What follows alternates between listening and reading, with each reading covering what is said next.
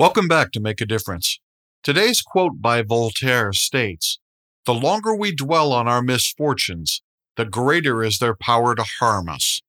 I've pointed out in these sessions that attitude is a choice often. I will always face challenges and things that will not go as I wish they would. That's life, and we all have to face that.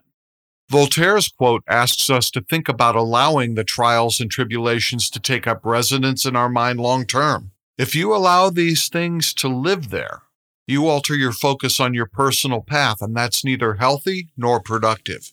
We need to develop a closing pictures mentality about these things. Once we're done with that day, they are in the past. Look forward to what you can act upon and make a difference with. That's where the growth is. That's what I'm thinking about today, and I'll see you tomorrow.